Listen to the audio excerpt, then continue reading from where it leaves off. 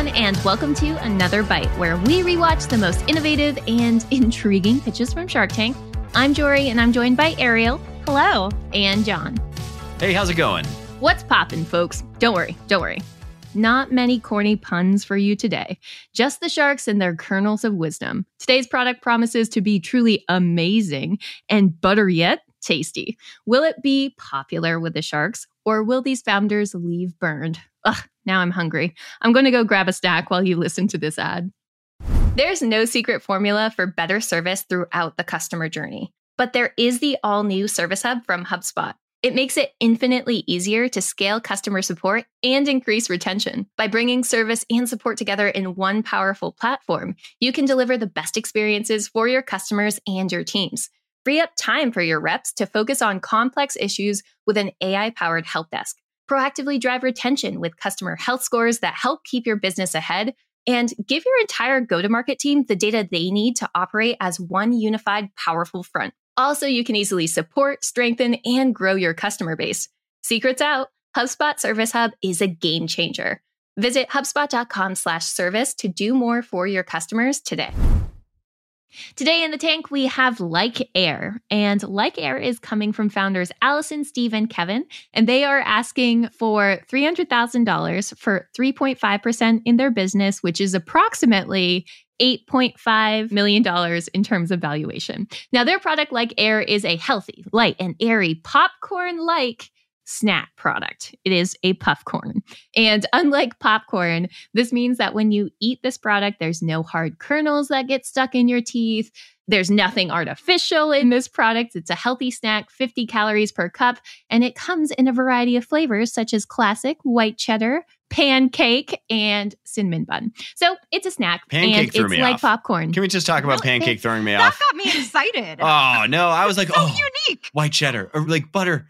It's Pancake. differentiated, Pancake. though. How many pancake flavors do you see in the good for you aisle? I thought it was like maple-y. Yeah. Like I felt like it was going to be just like, like maple syrupy, right? Ugh. Sweet and syrupy. It wasn't the cinnamon bun that threw you off. It was the pancake. It was a pancake. Well, I couldn't even hear cinnamon bun because I heard pancake and I just blacked out. It's done. Not on Jon's popcorn. So besides the pancake spin, which is clearly not your flavor profile, what were you thinking about the product in general? So it sounded like there was some excitement initially. Oh my gosh, I love this product. I love this product. I almost have quit popcorn. Wow. I love popcorn. I almost quit popcorn because it gets in the teeth. Mm-hmm. Cannot handle the kernels in the teeth anymore. I'm spending too much money on floss trying to get the kernels out of my teeth. I almost quit popcorn. Now I saw this product and I was like, oh my gosh, this is incredible. And then I was like, but I bet it's like totally processed and nasty and full of gross stuff. And then I was like, no, But it's not. it's not. It's all natural. No GMO And then I corn was like, here. but I bet it's probably like high calorie, so I won't even get like the benefit of popcorn. And then I was like, no, it's low calorie. This is incredible. 50 calories All per ages, low calorie, all natural, no kernels. What more could you ask for? I'm all in. What do you feel like need? we're How much seeing money do you need? A live reactive Jon as he's watching this. Just set up a little reaction cam for every segment. You can see my face right now, audience. It's large. Mm-hmm. I get the hype. It's a vitamin. It makes popcorn more enjoyable. Who doesn't love popcorn? I have to be against this, though. I think it's very difficult to break into this category. It's a very mature category compared to like 5 to 10 years ago when better for you snacking was kind of on the rise. I feel like they missed their moment a little bit there. I think their pricing at $3.99 retail makes sense for like other items within the space. But my biggest problem is they've had 15 months that they were on shelf and that they're still at like break even or they're burning money. 15 months is a really long time for a new product to get into a big box store. For most products that go on shelf, it's usually about like 6 months or 12 months, depending on when floors have resets and buyers look at their different SKUs that they want in aisles. So the fact that they have been a proven item in a category, new in the space, they're able to defend on space. I don't understand where the money is going. And it drives me nuts. And that makes me have a little bit of some distress when it comes to our founders, just a little bit. We got a lot of investment banking backgrounds. I'm like, come on, guys. You can't just be burning through this money here. Where is this money going? Yeah.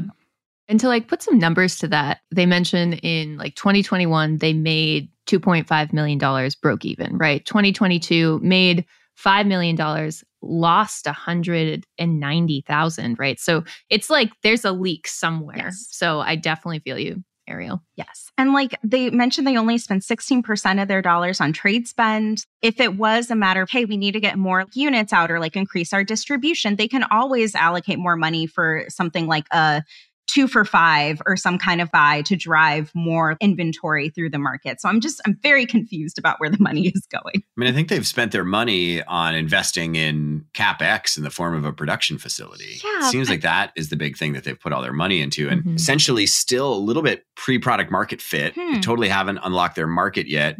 If that happens, sure, put the millions of dollars into building a production facility, et cetera, et cetera. It just feels like maybe their sequencing was a little off. And, they took a lot of money on to run a really capital intensive business. And maybe they didn't need to do that. Maybe they should have put much more of it into actually like penetrating, building a brand. If you look at the examples, there have been like lots of great independent, better for you snacks. Smart food should taste good, boom chicka pop. Boom chicka pop, But I would say, to your point, like the more that they spend on actually like getting penetration into the market, the better. And if they get real success there, then they should, get major CapEx investments. Especially because we've recently covered episodes where there was an issue with potentially go into like co-packing. For example, I think it was Heather's Choice didn't go into a co-packer because it was like unable to sustain the level of ingredients that the founder wanted. We didn't really get that type of narrative here of why they had to control the manufacturing so tight. And especially with something so expensive, I think that was where the pitch kind of fell a little short for me, is just like unpacking that why, where's the money going? Because then the sharks got a little suspicious, to your point, Ariel, where it's like, where's the money going? Why are you here too if you're going through all these successful rounds of funding? So there's just a little bit of misalignment in terms of narrative there. And the reason they're there is they've spent a lot and they haven't achieved the sort of market penetration that they need to achieve. That's why they're there. And they're hoping that if they both get the clout from being on Shark Tank, lots of people will buy it. And that by having a shark, they'll just be able to like make much more progress in big box stores, which is where they kind of need to be. And so I think that's why they're there. The problem is, this is what gets so tricky. They've taken a ton of money on. And so their valuation is definitely overinflated versus what they're actually making in revenue. So they're now having these conversations with the sharks. And the sharks are like, our observation is that you just like raise a ton of money and spend a ton of money. And so like we want protection and we want a valuation that's much more favorable than you want to give us because we don't want to get totally diluted away. So if their main issue is market penetration, like their category is really competitive, what can they do in terms of like what they can control with their product to make sure that they are successful in a space that has been established? The snack category is a huge one. What could they do in terms of marketing, in terms of getting that momentum they need? I think they really need to lean into their distribution partners and really push in point of sale kind of things. So things like on Saturdays, having little snack booths. Sampling. Because this is a product that the sharks really kind of sold it in terms like, wow, this tastes phenomenal and fantastic. So I think this is one of those products you kind of have to try first. But I don't think they need to necessarily look at new distribution partners or channels. I would just focus on churning out that velocity in the stores that you are working in and really just kind of honing in on driving sales and inventory.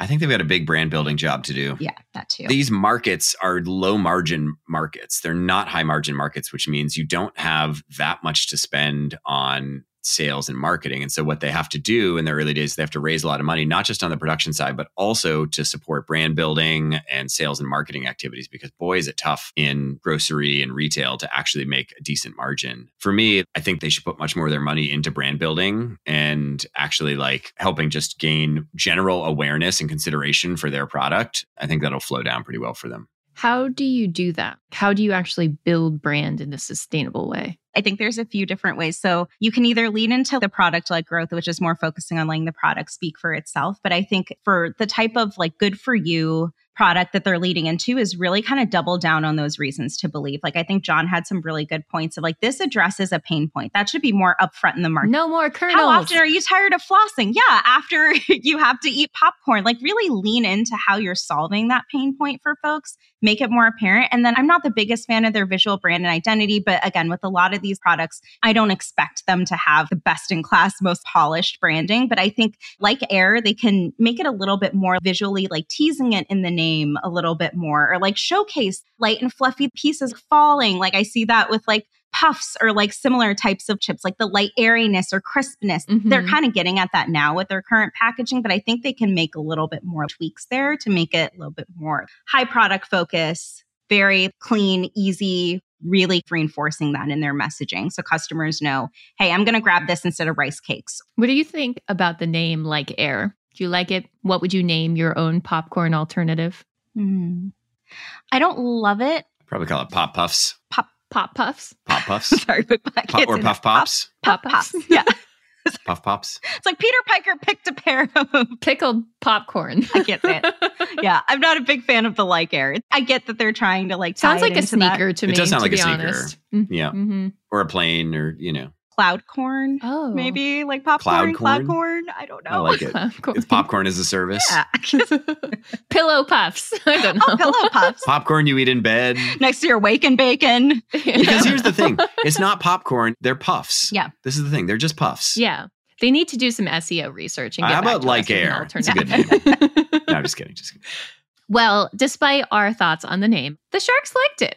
There was that issue of worrying about investment being dilutable. So Lori actually tried to kind of build a moat around her offer by starting to go in for $300,000 for 7.5%. That was non-dilutable, but two of our founders are investment bankers, and they did not like that. So ultimately, they were able to negotiate her down to make her offer dilutable. But then Mark jumped in. So we got a final offer for Mark and Lori for $300,000 with a 10% equity ask that would eventually be dilutable, possibly, if they raise more money in the future. So the founders were open to this type of deal, and they walked away with a Shark Tank deal. So more from Like Air coming to a Kroger near you. And I do have a small company update. So the company's revenue streams have been bolstered with partnerships like Sam's Club. So currently the product is sold in Kroger, but there's also other partners where you can find this product like Wegmans. John, I know there's a Wegmans near Boston, so you'll have to report back.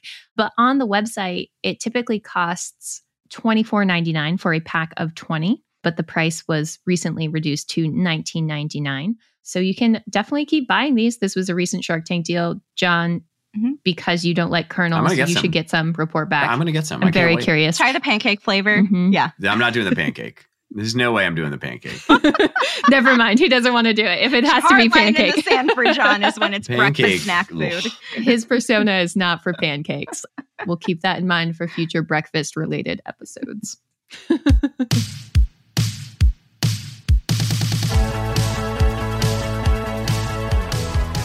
Production for today's episode was brought to you by Arie Desormeaux. Editing comes from Robert Hartwig and support from Alfred Schulz. Subscribe on Apple Podcasts, Spotify Podcasts, or wherever you subscribe to the greatest podcasts ever. That does it for me. See you next week in the tank for another bite. Create Like the Greats, hosted by Ross Simmons, is brought to you by the HubSpot Podcast Network, the audio destination for business professionals. Each episode hosts an in-depth analysis of some of the greatest creations and creators of all time, along with deep dive conversations on the creative process that went into building companies and brands. If you like learning about history or learning about the creative process, you'll like this podcast. Listen to Create Like the Greats wherever you get your podcasts.